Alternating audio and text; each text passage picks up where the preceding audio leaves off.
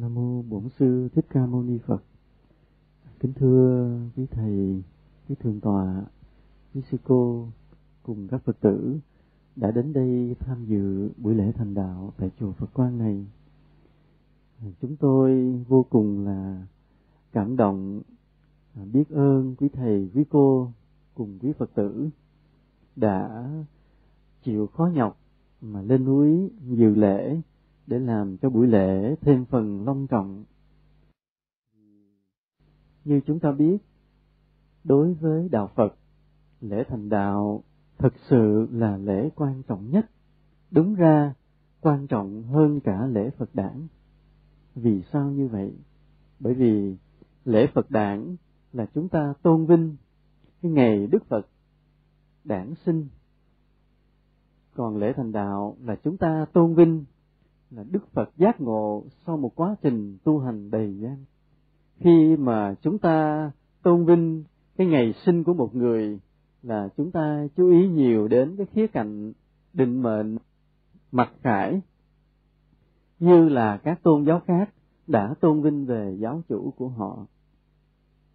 Nhưng ở trong đạo Phật chúng ta, cái ý nghĩa cao quý không nằm ở cái khía cạnh mặc khải hay định mệnh, mà nằm ở cái khía cạnh cái sự tinh tấn, nỗ lực, đấu tranh gian khổ của người đó để vượt qua được chính mình mà thành tựu được đạo vô thượng, chánh đẳng chánh giác. Vì vậy, cái ngày lễ thành đạo, cái ngày mà chúng ta kỷ niệm Đức Phật sau là nhập định 49 ngày, thành tựu được cái trí tuệ tối thượng, thì đó mới là ngày quan trọng nhất, quan trọng hơn cả ngày Phật đản. Tuy nhiên, qua một thời gian rất là dài, chúng ta bị ảnh hưởng của những đạo khác. Khi thấy họ tổ chức cái ngày sinh của giáo chủ họ một cách quá long trọng lớn lao, nên chúng ta cũng làm theo. Và chúng ta quên cái ngày khác, ý nghĩa cực kỳ quan trọng hơn, đó là ngày lễ thành đạo. Với theo nhân quả, nếu chúng ta có cái sự tôn kính, cái cảm xúc đối với ngày sinh của Đức Phật, thì chúng ta được cái phước là chúng ta được vinh quang, được danh vọng quyền quý, nhưng mà không chắc là sẽ thiên mạnh về được giác ngộ. Còn nếu chúng ta tôn vinh, chúng ta ca ngợi, chúng ta cảm xúc vì cái ý nghĩa thành đạo của Đức Phật, thì chúng ta có được cái nhân lành ở trong tâm hồn mình, là một ngày nào đó mình cũng sẽ được giác ngộ giải thoát. Nên vì vậy mà chúng ta cử hành lễ thành đạo một cách long trọng, đầy cảm xúc. Có nghĩa là chúng ta đang gieo cái nhân vào sự giác ngộ, vào cái sự đắc đạo cho chính bản thân mình. Nhưng khi chúng ta cùng nhau mà câu hội về đây để cử hành lễ thành đạo, kỳ thực là chúng ta đã bước thêm được một bước trên đường tu tập. Chúng tôi mong ước cái công đức việc mà cử hành lễ thành đạo một cách long trọng, cảm xúc như vậy là sẽ là một cái nhân lành cho tất cả chúng ta cùng nhau ở đây. Và chúng tôi cũng rất là biết ơn quý thầy cô, quý Phật tử đã đồng quan điểm với chúng tôi mà lên đây dự cái lễ như thế này. Nhân ngày thành đạo hôm nay, chúng tôi nói về đề tài đời sống tâm linh. Đời sống tâm linh là gì? Nói đến tâm linh thì chúng ta phải so sánh với một đời sống vật chất, vật lý, là thường là nơi con người chúng ta có hai khía cạnh của đời sống. Một là chúng ta sống thiên về vật chất, thích hưởng thụ, thích ăn ngon mặc đẹp, nhà cao cửa rộng, tiêu xài về vật chất, hưởng thụ về dục lạc. Một khía cạnh khác, thiên về tinh thần, mà chúng ta, ví dụ chúng ta thích đọc sách, nghe một khúc nhạc hơn là ăn một tô phở, thích học hỏi, thích nghiên cứu hơn là thích tô điểm cho cái dáng vẻ bên ngoài. Đó là bắt đầu thiên dần về đời sống tinh thần. Chúng ta nói đó là đời sống tinh thần, chứ chưa phải là đời sống tâm linh. Nhưng mà đó là cái để chúng ta dễ hiểu được. Thường thì tinh thần có cái giá trị cao hơn vật chất, nên người giá trị tinh thần thường là đáng kính hơn là người đắm mê.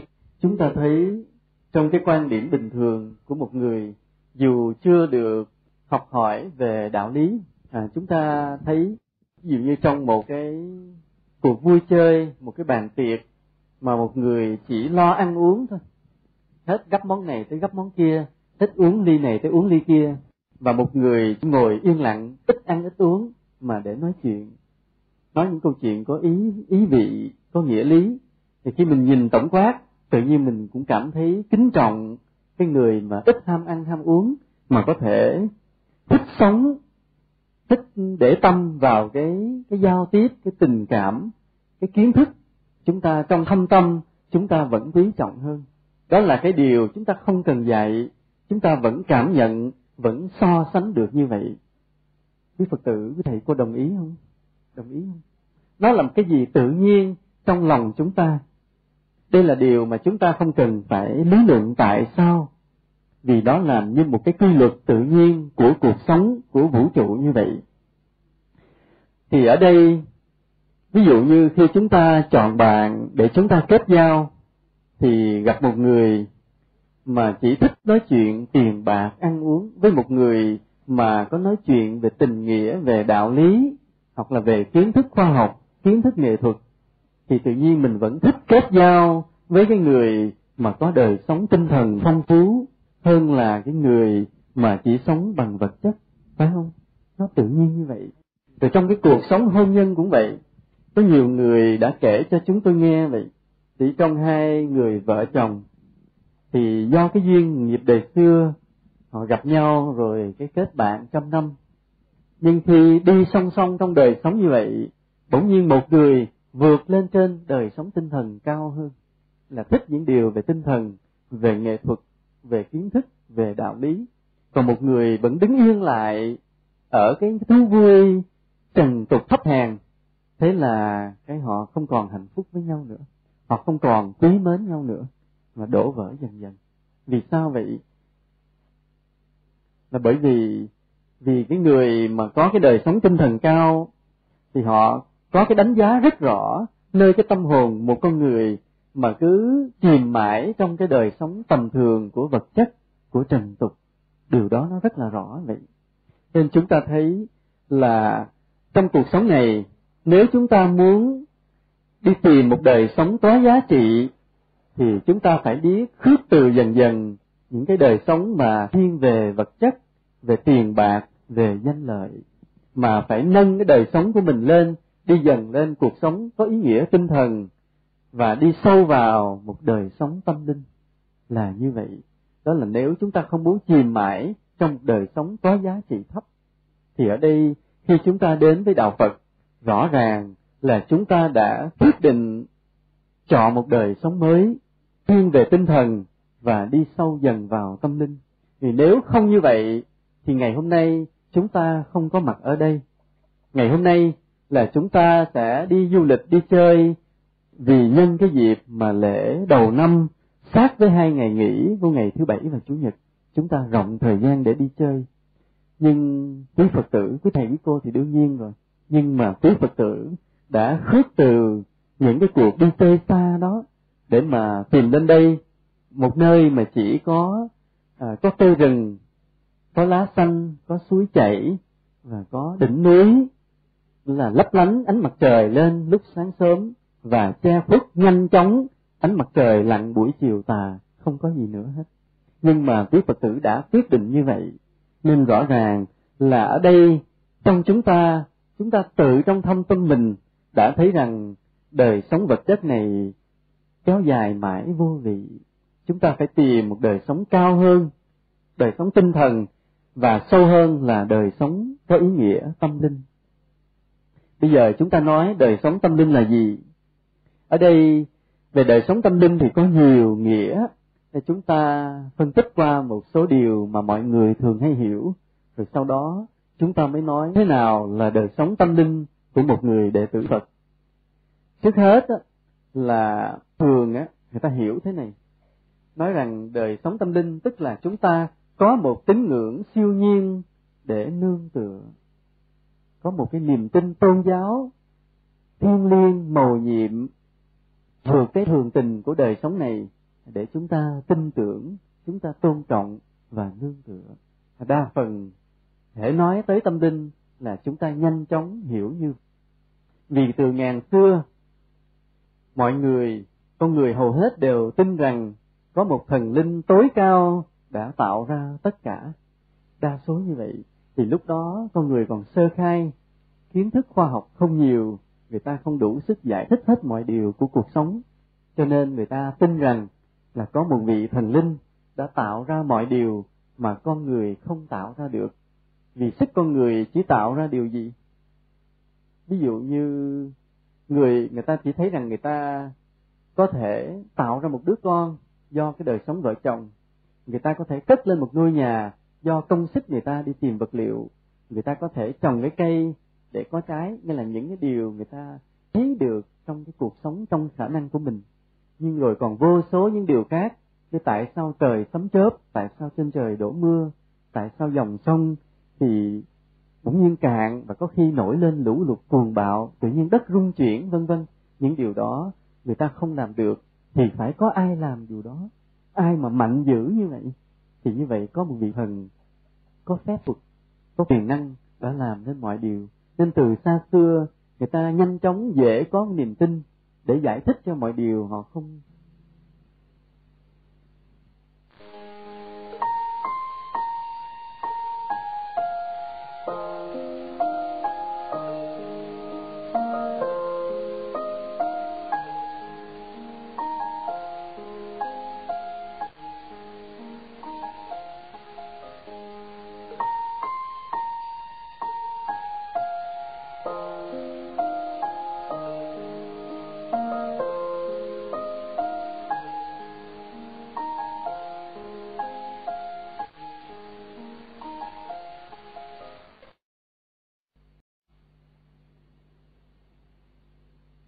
Và người ta tô điểm dần dần cái suy nghĩ, cái quan niệm như vậy để biến thành một tôn giáo, một tín ngưỡng.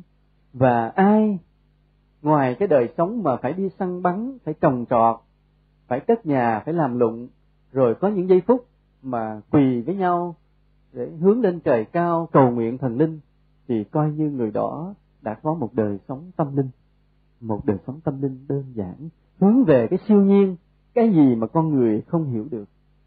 Khuynh hướng tâm linh đã bắt đầu từ thời rất xa xưa. Rồi bây giờ, đến khi cái trí tuệ con người phát triển cao hơn, thì người ta nhận ra được những điều vô lý. Mà cái điều này không phải là vào thế kỷ thứ 17, 18, 19, là do có cái khuynh hướng duy vật của Âu Châu xuất hiện, rồi người ta mới bác thần linh đâu, không phải. Mà từ thời cách đây mấy ngàn năm, đã có những cái nhà triết gia không chấp nhận có thượng đế, có thần linh, từ xa xưa lắm. Như triết gia Epicure vậy, ông có cái lý luận sâu sắc. Ông nói rằng vậy là thượng đế có thương yêu con người không? Người ta nói rằng có. Vì thượng đế có toàn năng không? Nói có. Ông nói như vậy hai điều đó nó nghịch nhau. Nếu nói rằng thượng đế toàn năng thì thượng đế không yêu thương con người, vì con người sống trong đau khổ, người ta không có sung sướng. Như vậy cái đau khổ của con người rõ ràng là thượng đế không làm gì được, nên thượng đế không toàn năng. Mà nếu có toàn năng thì thượng đế đã chơi thăm con người, đã tạo ra biết bao nhiêu nỗi đau khổ cho kiếp người. Ông lý luận như vậy. Rồi ông nói hoặc là thượng đế có thương yêu con người nhưng bất lực không làm gì được trước nỗi đau khổ đầy ngập trên trần thế này. Như vậy nếu có thương yêu thì thượng đế không toàn năng. Vậy hai cái khái niệm mà thượng đế hoặc thương yêu hoặc toàn năng thì trong hai cái đó nên chọn một. Và nếu mà thượng đế toàn năng mà ác độc thì mình không nên tôn thờ. Hoặc là thượng đế rất là thiện, rất thương yêu con người mà không làm gì được thì mình cũng không nên thờ. Ông nói lát rất lớn, như là cái khuynh hướng mà chống đối thần linh nó đã xuất hiện từ mấy ngàn năm trước, chứ không phải mới đây, mà rất sắc bén, không ai bác được. Cái sau này khi mà cái trí tuệ con người đã phát triển, rồi dần dần khi khoa học phát triển thêm nữa, giải thích được các hiện tượng thiên nhiên, nên niềm tin vào thần linh cũng sụp đổ. Còn đến khi riêng Đức Phật, khi giác ngộ thì Ngài thấy rõ không có một thần linh tối cao. Mặc dù có nhiều tầng trời, và mỗi tầng trời đó có một vị vua trời cai quản, thì cái vị vua trời đó không phải là đấng tối cao, không phải là đấng tạo ra tất cả. Không phải là đấng tạo ra tất cả. Đây là cái nhìn của Đức Phật khi Ngài đắc đạo. Và vì vậy, trong giáo lý của Đạo Phật, không có chỗ đứng cho một thần linh tối cao tạo ra tất cả. Mọi điều đều do nhân duyên, do nhiều cái yếu tố hợp thành. Đó là Đạo Phật như vậy. Bây giờ chúng ta thấy thế này, cái tín ngưỡng siêu nhiên như vậy đó, cái tín ngưỡng mà tin vào một thần linh như vậy, rõ ràng nó xuất phát từ nơi cái tâm lý là con người biết rõ mình bất lực và yếu đuối trước cái vũ trụ mênh mông bao la này. Cho nên nghĩ rằng, muốn rằng mình được giao tiếp, được kết nối với thần linh để nương tựa. Tức là mình quá nhỏ bé, quá bất lực. Cho nên nếu mà mình được một vị thần linh che chở, phù hộ, thì đời sống mình sẽ đỡ khổ hơn. Chúng ta mơ ước như vậy. Đó là cái nguyên nhân mà người xưa, mà ngày nay vẫn còn rất nhiều, là mong muốn được quỳ xuống, được thờ phụng một vị thần linh nào đó, để được vị đó ban cho điều này, ban cho điều kia. Mà cái điều mà khi cầu nguyện mà được ban cho, nó có không? Có không? Có. Chứ không phải không hoàn toàn. Tại sao vậy? Là ví dụ thế này. Ví dụ có một cái số đền miếu thờ một vị thần nào đó, và có khi trong đó vị thần đó thực sự tồn tại. Ví dụ như là có một vị nào đó họ có công đức lớn lúc họ sống, khi họ chết được cái người dân họ xây một ngôi đền để thờ cái vị đó, và vị đó cái phước còn tồn tại sau khi chết, vị đó đến trú ngụ trong cái ngôi đền đó và được người ta nhang khói cúng kiến quanh năm, nhiều năm tháng như vậy, vị đó tồn tại. Rồi có người dân trong làng có cái chuyện gì đó không may, đến nó thắp nhang cúng con gà, cầu cái về cái vượt qua được cái chuyện không may đó, lấy lại được cái điều mình đã đánh mất. Nên rất là tin rằng thần linh quả thực đã có quyền phép cho con người được cái điều mà con người muốn, nếu con người thiết tha cầu xin. Và vì vậy người ta tiếp tục tin tưởng rằng thực sự thần linh ban cho con người được điều mà con người cầu nguyện. Và do đó cái tín ngưỡng tin có một vị thần tối cao cứ tiếp tục tồn tại mãi trên thế gian này. Bây giờ nếu nhìn bằng con mắt nhân quả của Đạo Phật thì chuyện đó mình giải thích làm sao? Nó đơn giản thôi. Ví dụ là chúng ta là một người giàu có, rất giàu có, tiền muôn bạc vạn, của chất đầy trong kho, và có cái người nghèo khổ hàng xóm, họ rất kính trọng mình. Ngày nào họ cũng tới trước nhà, họ quỳ cổng, họ lại vô, họ đi làm ăn những biết. Một hôm nọ cái họ bị mất chiếc xe đạp, cái họ bước vào, họ không thay vì quỳ bình thường, họ vô họ quỳ, họ năn nỉ biết, nói là bác cho em chiếc xe đạp, em mất chiếc xe đạp rồi. Cái thằng nào đó nó ác ôn, côn đồ thất đức quá, nó ăn cắp chiếc xe đạp duy nhất, coi như em cụt chân. Nào vậy em kính trọng bác, vì bác cho em ít tiền mua chiếc xe đạp, mình từ chối không? Mình từ không? Trong khi tiền mình rất nhiều, thì mình sẵn sàng móc ra vài trăm ngàn lẻ, thôi cho chú mày đó, nhớ mỗi ngày đi qua lạy tao tiếp không? Chính cái sự kính trọng nó gieo cái duyên giữa con người và vị thần mà có cái phước đó. Vị đó còn phước trong cái vô hình mà chưa có mất. Tuy chết, phước còn tồn tại. Là khi thấy một người mà đến cầu nguyện mình nơi đền, vị đó đủ quyền phép để mà lèo lái. Vị đó đủ quyền phép, đủ thần thông để khiến xuôi mọi việc, giúp cho cái người mà cầu xin nó được toại nguyện. Nghĩa là cái người có phước chia sẻ cho người thiếu phước. Cái điều đó nó xuất hiện trong cái cõi sống, nó xuất hiện trong cõi chết, và nó xuất hiện giữa cõi chết và cõi sống.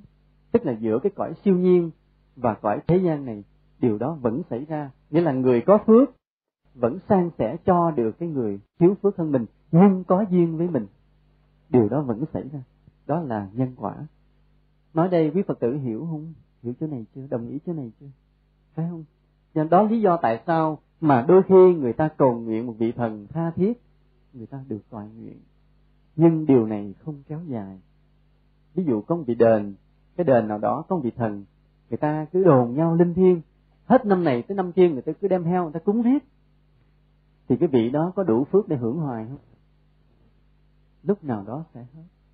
Lúc nào đó sẽ hết. Vị đó hết phước rồi, không còn ở đó để hưởng nữa, mà người ta vẫn còn niềm tin tới đó cầu nguyện nữa. Cái niềm tin thì chưa hết, người ta còn đồn mà. Ví dụ còn đồn với Châu Đốc linh lắm, cứ phải đi. Mà sự thật cái vị ở đó hưởng bao nhiêu chục năm, bao nhiêu trăm năm hết phước rồi, đi mất rồi. Nhưng mà niềm tin người ta vẫn còn. Cứ mỗi năm kéo xuống đó cúng tiếp. Thì cầu nguyện được không? Vị đi mất rồi đâu cho gì được nữa. Không còn quyền năng để cho nữa. Vì phước đã hết rồi, không phù hộ cho ai được. Nhưng mình thì không biết, cứ đi cầu nguyện tiếp. Đó là lý do như vậy. Nên tại sao có những cái đền thời gian đầu linh, thời gian sau không linh nữa? Là vì hưởng người ta cúng kiến riết là hết. Mỗi lần đem một con heo lại cúng thì đó là một cái sát sinh, rồi vị thần được hưởng cái. Không ông thần nào chịu nổi điều đó lâu dài. Vì mình mà người ta cứ giết heo, giết gà đem cúng thì không ông thần nào chịu nổi lâu dài. Nên ông thần nào rồi cũng hết phước. Rồi cái đền từ từ cũng sẽ hết linh. Đó là một cái ý nghĩa siêu nhiên, tín ngưỡng siêu nhiên, nó sẽ đi đến chỗ bế tắc. Một cái gọi là đời sống tâm linh nữa mà hay bị phê phán gọi là mê tín. Mê tín cũng thuộc về, cũng được xếp vào cái khái niệm là có đời sống tâm linh, tuy là sai lầm. Thế nào là mê tín? Đây chúng ta nhớ cái định nghĩa, để rồi sau này khi ai nói một điều nào đó, mình biết là phải mê tín hay không. Mê tín là tin nhiều điều mà thứ nhất là không hợp lý với khoa học. Không hợp lý với khoa học. Tức là khoa học đã giải thích được rồi mà mình lại cãi đi qua đường khác. Đó là điều thứ nhất. Cái điều thứ hai nữa là không phù hợp với đạo đức. Tức là khi mình tin điều đó thì mình sẽ bất thiện. Kế nữa là không hợp lý với luật nhân quả. Nên ba cái điều đó, nếu mà lọt vào ba điều đó thì đây gọi là mê tín. Không phù hợp với lý luận khoa học khi mà khoa học đã giải thích được rồi. Còn chưa giải thích được thì mình không nói. Thứ hai là không phù hợp với đạo đức. Thứ ba là không hợp lý đối với luật nhân quả. Ví dụ mình chọn cái ngày nào tốt, mình xuất hành thì mình sẽ làm ăn thành công. Cái điều này khoa học không thể giải thích. Điều này có hợp với đạo đức không? Có không? Có không? Không hợp chút nào hết. Tại vì trong đó không có nói tới thiện tới ác. Mà điều này có hợp với luật nhân quả không? Vì trong luật nhân quả không có nói là gieo cái nhân cái ngày lành thì được cái quả giàu, không có. Mà phải vất vả giúp đỡ mọi người thì mình mới được cái đời sống hạnh phúc. Cho nên ví dụ chọn ngày lành tháng tốt, mình chấp vào điều đó, rõ ràng là mê tín. Cái quy luật của ngày tháng nó có cái quy luật của nó, quy luật cũng đặc biệt, nhưng tin vào đó để quyết định sự thành công của mình thì là mê tín, rõ ràng như vậy. Rồi ví dụ như có người tin rằng trồng cái cây phát tài trong nhà, nhà sẽ phát tài giàu lên. Ở đây có ai trồng cây phát tài, xin giơ tay lên. Có không? Có đó, cũng còn mê tín. Đức Phật nó gieo trồng cái gì? Đức Phật không kêu là trồng cây phát tài sẽ được giàu, mà kêu trồng cái gì? Trồng cái nhân lành, là trồng cái lòng thương yêu, trồng cái sự từ thiện giúp đỡ thì mình hái được cái quả hạnh phúc. Chứ Đức Phật không hề kêu trồng cây phát tài trong tất cả những kinh tạng của Phật. Cho nên mình đã nghe lộn. Mình nghe lộn ông hàng xóm nào đó xúi mình trồng cây phát tài mà không nghe lời Phật. Đó là một ví dụ. Hoặc có người tin rằng thờ ông thần tài sẽ làm ăn phát tài. Ở đây ai thờ ông thần tài giơ tay lên. Thế là giơ gần hết đó. Chắc chắn là giơ gần hết. Ở đây thế vô thế nhà nào cũng thờ ông thần tài. Nên đó là những điều mà nó không phù hợp với luật nhân quả, không phù hợp với đạo đức. Hoặc là có một lần chúng tôi có dịp đi với một ông, cái ông này ông người miền Bắc, có chức vụ lắm, nhưng không hiểu sao ông có cái niềm tin rất sâu sắc về những cái điều lặt vặt như vậy. Một lần tôi và ông trong nhà bước ra tới đầu ngõ thì gặp người đàn ông đi ngang qua. Ông nói mình ra ngõ gặp trai thầy, vậy là hơn. Thì tôi mới sực nhớ là hồi nhỏ có nghe cái câu nói ra ngõ gặp gái là chuyện xui. Cái này làm hơi buồn các cô, hơi bất bình đẳng. Cái điều ông tin quá cái làm rớt vào tâm thôi, làm tôi hơi rung rinh. Không lẽ chuyện này có thiệt sao ông tin dữ vậy? Vì ông cũng lớn rồi. Thế sau này tôi mới nghĩ để ý, mỗi lần đi ra ngõ người ta phải đụng ngay đầu tiên để coi chuyện nó có gì không. Làm mình cũng hơi lo. Mỗi lần bước ra khỏi thấy người phụ nữ cái coi bữa nay có gì không, hoặc ra gặp trai, nhưng mà rồi cũng không có chuyện gì. Rõ ràng đó không phải là chuyện quyết định. Nên chúng ta thấy điều đó nó không phù hợp. Và có một điều mà chúng ta chỉ lo là lo trong quá khứ mình làm nhiều điều ác quá, trong hiện tại mình làm nhiều điều ác quá, thì mình đi ra ngõ mà gặp phụ nữ thì phụ nữ sẽ mắng, mà gặp đàn ông thì đàn ông sẽ quýnh, vì mình làm nhiều điều ác. Còn nếu mà trong quá khứ mình đã làm quá nhiều điều thiện, và trong hiện tại mình cũng làm quá nhiều điều thiện, thì nếu mình gặp người đàn ông thì đó là người đàn ông sẽ là người bạn tốt, một người phụ nữ sẽ là người hàng xóm tốt, như vậy không có chuyện gì xảy ra nữa. Đó là cái mê tín cũng được gọi là đời sống tâm linh đó, nhưng mà một điều cũng gọi là đời sống tâm linh nữa là chúng ta có ý thức về thế giới siêu hình trong lục đạo chúng sinh mà Đức Phật đã nói rõ. Vì chúng sinh trong các cõi có tương quan với nhau chứ không có độc lập. Có nhiều người phiền trách chúng tôi là nói tại sao khi giảng pháp như vậy hay nói về thế giới siêu hình mà không nói về cái thế giới thực tại này. Thì đây là điều mà nếu mà trách chúng tôi thì đụng chạm với Đức Phật. Là vì Đức Phật nói rõ là có 3 cõi 6 đường. Đức Phật nói rất nhiều về thế giới cõi trời, thế giới địa ngục và ngạ quỷ. Mặc dù giáo lý Đức Phật rất thực tiễn, nhưng mà vì thế này, vì đó là một sự thực tồn tại. Đạo Phật là đạo như thật, cái gì có thật thì nói thật nó ra, không giấu giếm. Mà những sự thật có cái chúng ta thấy, có cái chúng ta không thấy, mà nó vẫn là sự thật. Có điều chúng ta còn vô minh, chúng ta không thấy được các thế giới siêu hình, tưởng rằng không có. Còn Đức Phật với trí tuệ giác ngộ, Ngài thấy có nên Ngài nói lên. Và Ngài nói rõ có sự tương quan giữa các cõi như vậy, chứ không có độc lập. Như là chúng ta ở cái cõi vật lý coi vậy có liên quan đến cõi giới siêu hình. Và Đức Phật đã nói lên một sự thật. Trên cái ý thức rằng là ngoài cái thế giới mắt thấy tai nghe của chúng ta còn có những cái thế giới siêu nhiên khác, thì như vậy cái ý thức đó cũng là một cái khái niệm trong cái đời sống tâm linh.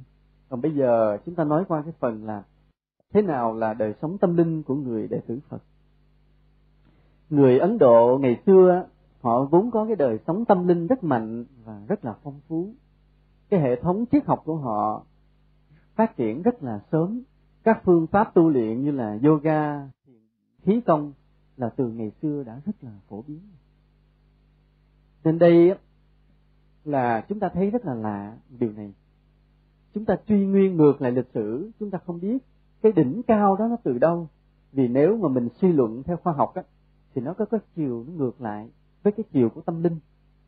Khoa học là sao? Nghĩa là khoa học á, cứ cái gì mới thì cái đó là cái tiến bộ nhất. Thấy không? Ví dụ như cái máy quay phim, máy chụp hình, TV vậy. Thể mà sản xuất càng trễ về sau này thì máy nó càng tối tân, càng nhiều chức năng.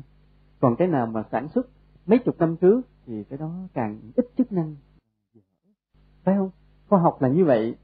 Nhưng mà cái tâm linh không biết tại sao lạ đời, là từ ngàn xưa của Ấn Độ, từ thời trước Đức Phật, trước xa nữa thì đã có cái phương pháp rèn luyện về thiền định, yoga, khí công rồi. Ngay cả như bên Trung Hoa cũng vậy. Chúng ta đừng tưởng là cái khí công của Trung Hoa xuất phát từ Ấn Độ nha. Cái nội công, cái khí công, cái võ thuật của Trung Hoa, cái mà những thế đánh chúng ta thấy trong phim á, những người mà phi thân qua nóc nhà, cái đó không cần xuất phát từ Ấn Độ. Người Trung Hoa đã có. Thế là từ ngàn xưa, cái người Trung Hoa không biết họ có được ai dạy, mà họ đã giỏi về những điều đó. Họ luyện cái sức mạnh là không có như người Tây Phương là tập luyện đâu, mà họ luyện cái gì bên trong đó, khai mở huyệt đạo, dẫn luồng khí gì đó, họ có cái sức mạnh mới của họ. Họ có thể là nhảy qua những nóc nhà bình thường. Và cái đó là điều từ rất xưa. Cái kiến thức đó thì ngày nay bị mai một dần, nhưng mà cái đó thì rất xưa, nên đây là một điều lạ. Cái thuộc về tâm linh đó thì hồi xưa có bộ giỏi hơn ngày nay. Nhưng mà có cái lạ, cái điều này chúng tôi cũng có nói trong vài bài giảng, là ở bên Tây Phương đó, họ không có phủ nhận cái khí công, cái nội công, cái thiền định, cái võ thuật của người Trung Hoa. Họ xem đó là một cái dạng văn minh khác, cũng rất là độc đáo, không thua gì cái văn minh của Tây Phương mà thuộc về vật lý. Họ cũng ca ngợi như vậy, chứ thì họ không biết nó xuất phát từ đâu, và họ cho rằng nó xuất phát từ những người ngoài hành tinh đâu mang tới. Thì họ cho có một nguồn gốc, nhưng mình thì không giải thích được. Mà người Ấn Độ ngày xưa là đã có cái đời sống tâm linh phong phú, nên cái người Ấn Độ thời đó, ví dụ như theo đạo Bà La Môn thì lúc nhỏ họ được rèn luyện trong giáo lý, lớn lên họ lập gia đình, có con cái nối dòng, họ dạy dỗ con cái, lớn tuổi một chút họ xuất gia liền, xuất gia làm một vị sa môn. Đó là truyền thống của Ấn Độ. Rồi họ lập ra nhiều cái phái khác nhau. Chỉ có đến thời Đức Phật thì với cái trí tuệ siêu việt của Ngài dựng lại được một chân lý đúng đắn nhất, tìm ra được con đường chân chính nhất. Chứ còn cái luyện tập thì trước Ngài đã có rồi. Lúc Ngài còn làm thái tử trong cung thì Ngài đã được học rất nhiều điều về võ thuật, về khí công, về thiền định, chứ không phải đợi đến khi mà Ngài đi tu Ngài mới biết. Vì vua Tịnh Phạn rất giỏi, nên Ngài được học rất nhiều điều ở trong đó. Ở đây người Ấn Độ họ có như vậy, và đạo Phật giống như là sự phát triển tột đỉnh, rồi để đến cái đỉnh cao hoàn thiện nhất. Thì chúng ta là người đệ tử Phật thì chúng ta cũng vậy, chúng ta phải có một cái đời sống tâm linh phong phú, mà chúng ta được soi sáng, được dẫn dắt bởi Đức Phật. Chúng ta hiểu thế này, cái đời sống vật chất trần gian á, dù có đến tột đỉnh vinh quang rồi cũng biến hoại, cũng biến mất. Nên có một lần Đức Phật kể một câu chuyện, dĩ nhiên Đức Phật kể thì chúng ta tin, thì Ngài không nói dối. Mà Đức Phật kể với cái ngụ ý thuộc về một đạo lý rất là hay.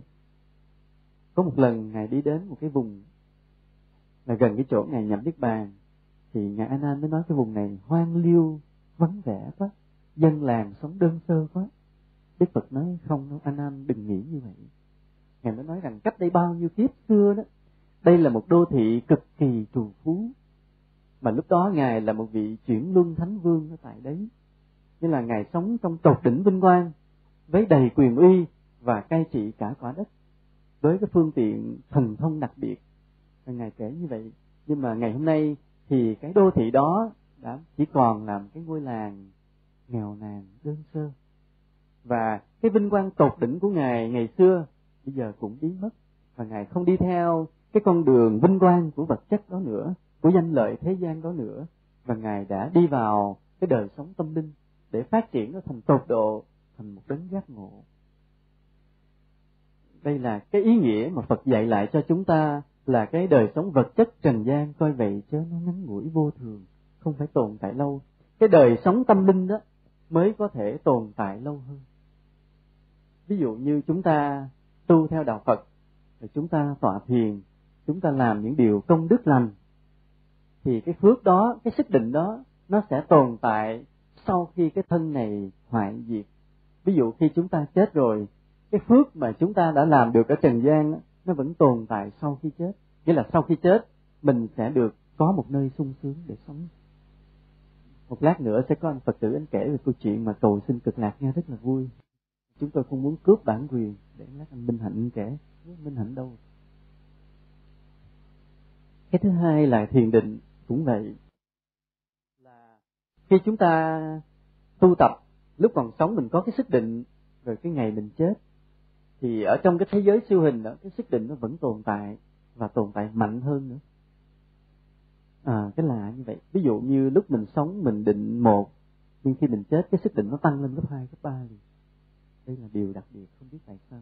Có lẽ nó không còn cái thân vật chất này nó kéo níu, cái tinh thần nó phát triển mạnh hơn. Cái phước cũng vậy. Do đó là chúng ta đừng nghĩ đến việc quý mến cung phụng cái thân này lâu dài, mà chúng ta sử dụng cái thân này như một cái phương tiện để chúng ta làm hai điều. Một là làm phước, hai là tu tập thiền định.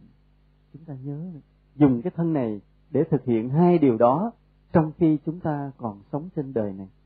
Chứ nếu chúng ta còn sống trên đời này mà hai điều đó mình không làm được, thì khi mất đi, thân này mất, mình không còn gì nữa, thì ở trong cái cõi chết mình sẽ là một người bơ vơ, lạc lõng, đói khổ, mờ mịt, mê tối.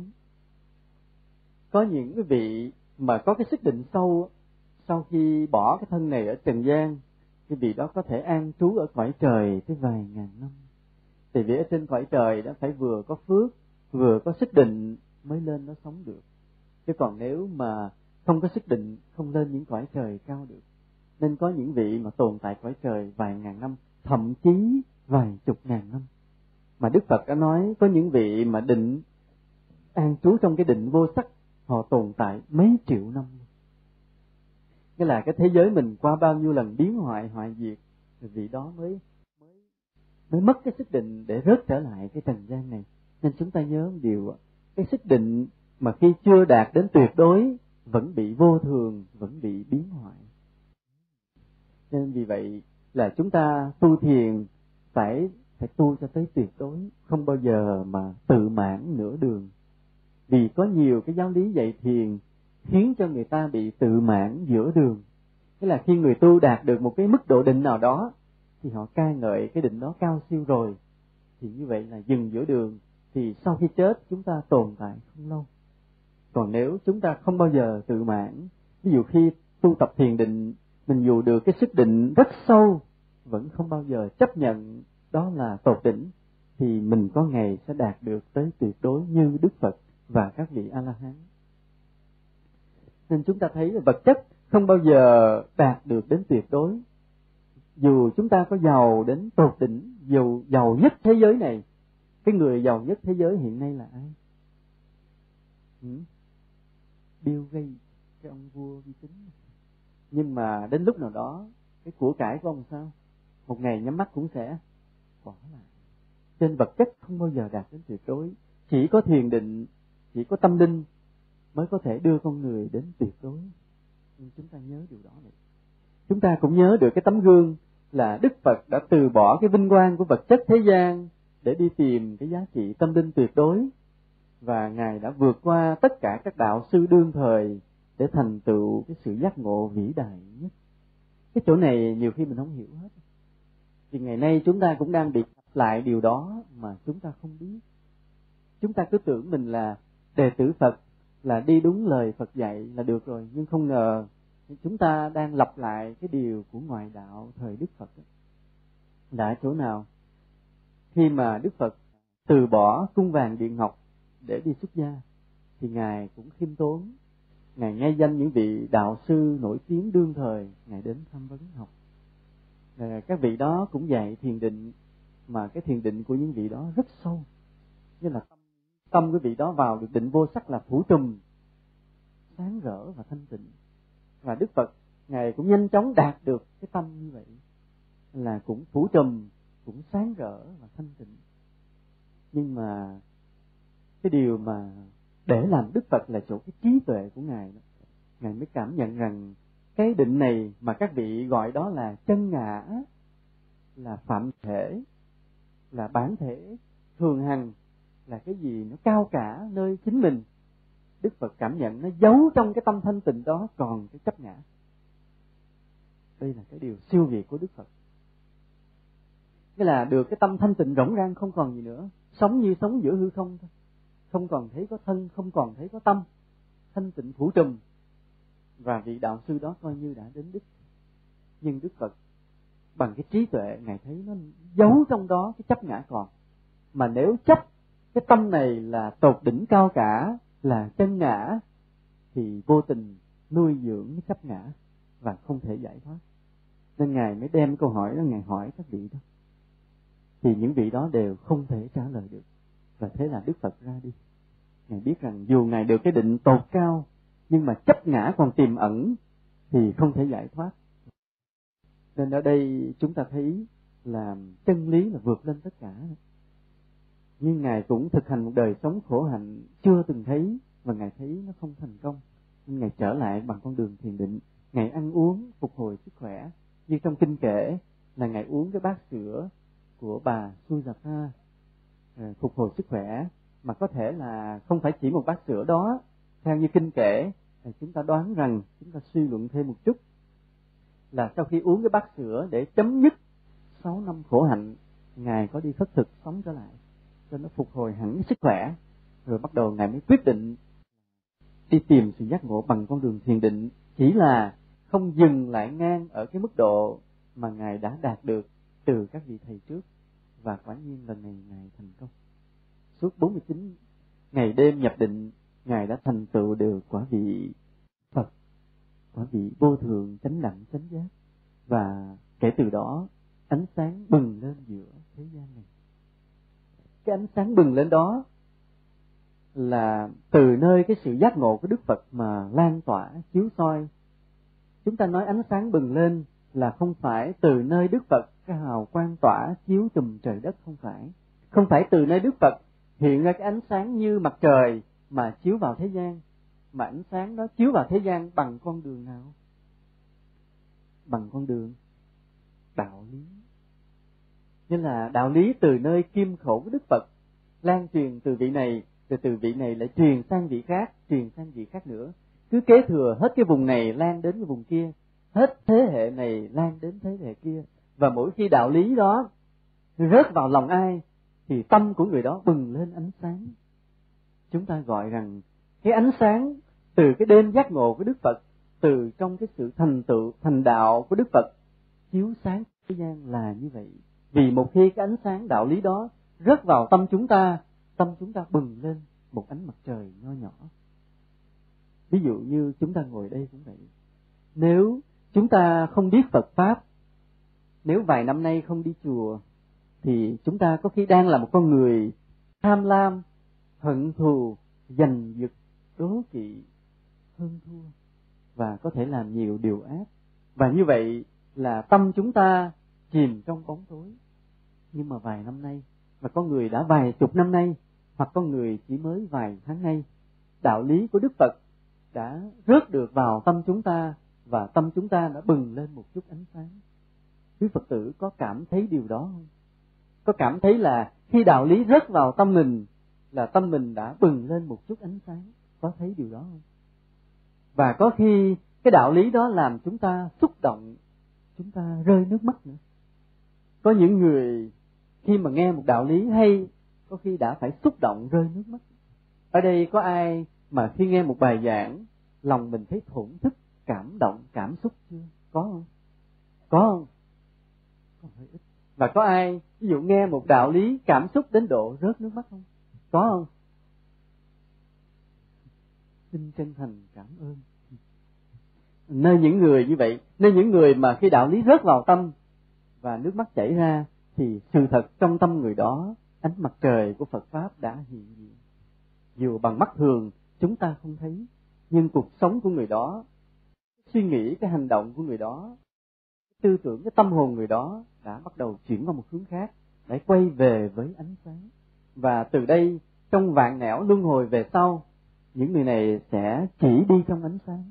Dù có đôi khi một vài cái bóng đêm thoáng qua, nhưng rồi họ sẽ đứng lên lại. Ngày hôm nay, một chút điều giác ngộ đó đã đến với chúng ta, đã phủ vào tâm hồn chúng ta và vực dậy chúng ta từ trong cái tối tăm, từ trong đau khổ. Đây chúng ta thấy thế này, từ khi chúng ta hiểu rằng là chúng ta biết coi nhẹ cái giá trị vật chất để chúng ta coi trọng cái tinh thần hơn, và chúng ta coi trọng cái tình nghĩa hơn. Cái đời sống mà nặng về tình nghĩa cũng là một đời sống tinh thần. Chúng ta thấy thế này, ví dụ như trong đời sống đây chúng ta có thể hơn thua với nhau vài ngàn đồng, vài trăm ngàn, vài triệu đồng, coi vậy không tới đâu. Nhường nhịn chút xíu, mất mát một chút, nhưng mà được cái tình nghĩa với nhau, cái đó quý hơn rất nhiều. Cái điều này đã có lần chúng tôi đã nói rồi. Nên ở đây cái người đệ tử Phật hiểu đạo thì coi trọng tình nghĩa hơn là vật chất thế gian. Vì có khi cái vật chất mình bo giữ nó, cướp sẽ lấy đi, một cái cơn hỏa hoạn sẽ biến mất, hoặc cái sự lừa đảo, người ta nói dối mình đưa cho người ta rồi mất. Nhưng mà ở đây mình đã chủ động dùng nó trong cái tình thương yêu giúp con người trước khi nó bị người ta lấy mất. mình đã dùng nó để cho con người, thì sau đó cái điều phía sau còn lại là tình nghĩa, cái sự thương yêu quý mến với nhau được tồn tại. Còn cướp mà lấy mất thì không có tình thương yêu xảy ra, tay lừa đảo lại lấy mất không có tình thương yêu xảy ra. Nhưng ở đây mình cầm lấy nó, mình làm cho nó mất đi. Nhưng mà trong cái sự thương yêu, trong giúp đỡ giữa người và người với nhau, thì sau đó tình thương yêu tự nhiên xuất hiện giữa con người với con người. Nên ở đây chúng ta tốn một ít tiền, nhưng chúng ta góp thêm vào cuộc đời này một ít thương yêu. Còn chúng ta giữ lại cái tiền, chúng ta không làm cho cuộc đời này nảy nở thêm một chút thương yêu, và đó là điều u ám. Còn chúng ta không muốn thế gian này u ám, chúng ta góp vào đây một điều tươi vui, một chút niềm vui, chút ánh sáng, thì chúng ta xin tốn tiền một chút, tốn công sức một chút, tốn lòng thương yêu một chút, và chúng ta làm cho cuộc đời này thêm thương yêu, thêm niềm vui, thêm hạnh phúc. Đó cũng là cái đời sống tinh thần, đời sống tâm linh. Ở đây chúng ta để ý điều này, chúng ta cố gắng bớt vị kỷ để lo cho con người nhiều hơn. Nào giờ trong nhiều năm qua của cuộc sống này, chúng ta thường lo cho mình nhiều quá. Vì ngày hôm nay chúng ta đã lỡ, không biết lỡ dại hay lỡ khôn, mà làm đệ tử của Đức Phật, thì phải nhớ rằng cuộc sống này không còn thuộc về mình nữa, mà thuộc về ai? Thuộc về ai? Thuộc về Đức Phật, thuộc về tất cả chúng sinh. Có ai dám nghĩ như vậy không? Có người đệ tử Phật nào dám nghĩ như vậy không? Kể từ khi con đặt chân đến chùa, kể từ khi con cúi đầu quy y Tam Bảo, con nguyện cuộc đời của con từ đây thuộc về Đức Phật, thuộc về tất cả chúng sinh. Có ai dám suy nghĩ điều đó không? Giơ tay lên. Nó ló lên chút xíu rồi rụt lại. Chưa dám. Phải dám suy nghĩ điều đó. Chúng ta là đệ tử Phật, chúng ta phải dám suy nghĩ điều đó. Dám suy nghĩ điều đó. Phải như vậy.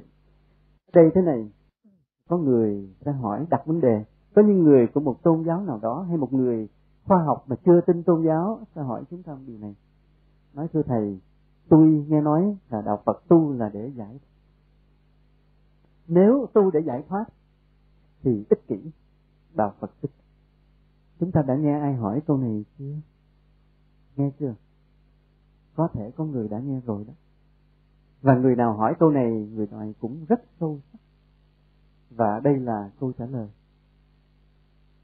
Trước hết, chúng ta đến với Phật Pháp để chúng ta học được cái lòng từ bi thương yêu con người, một đời sống vị tha trọn vẹn. Như nãy chúng ta vừa tâm nguyện là nguyện từ hôm nay cái cuộc đời này thuộc về tất cả chúng sinh.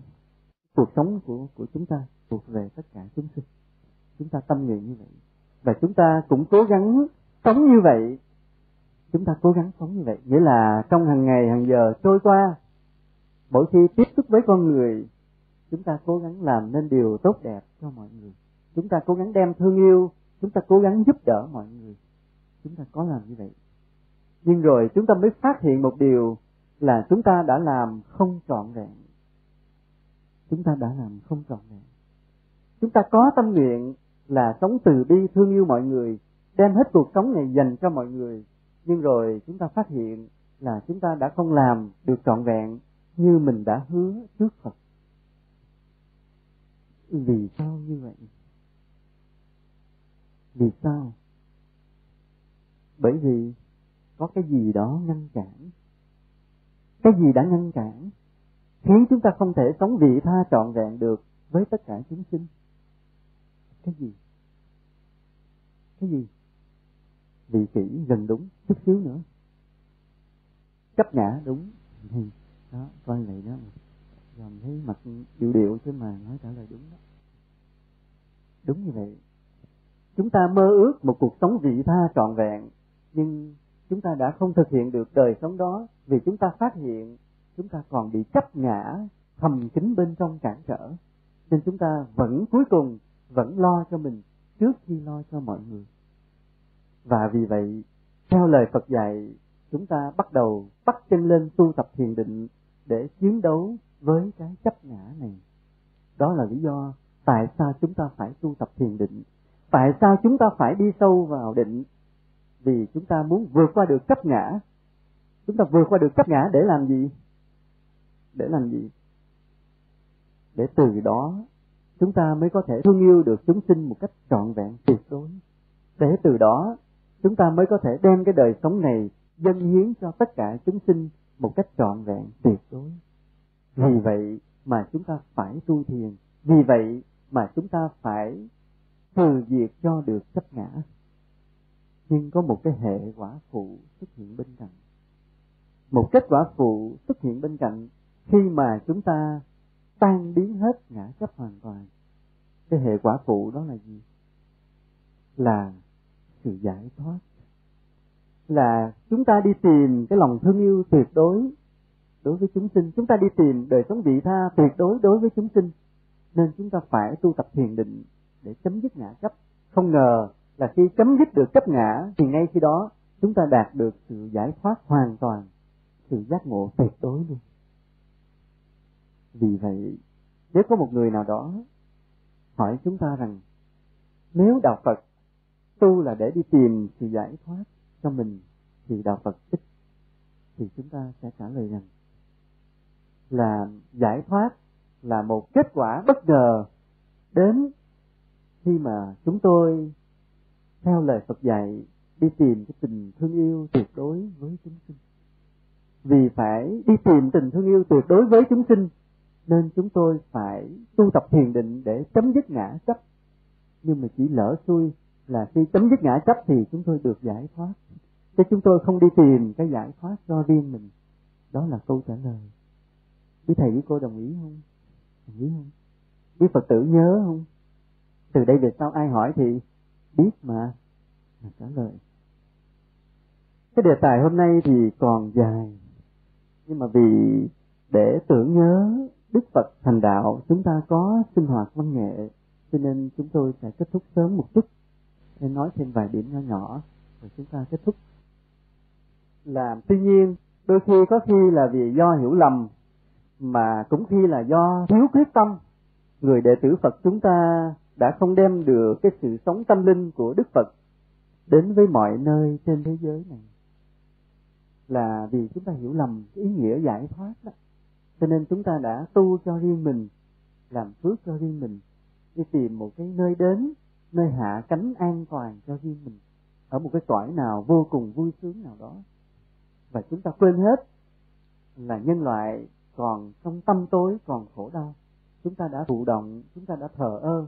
Vì vậy, cái ánh sáng bừng lên từ cái đêm giác ngộ của hơn 2.500 năm trước đã bị chặn lại, đã bị chậm lại, không chiếu hết vào tất cả lòng mọi người, nhân loại trên trái đất này.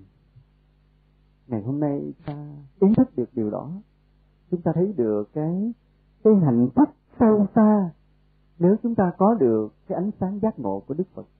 Chúng ta hiểu rằng nếu cái ánh sáng giác ngộ của Đức Phật mà phả vào lòng người, khắp hết mọi người trên thế giới này, thì thế gian này ngay đây sẽ biến thành thiên đường cực lạc.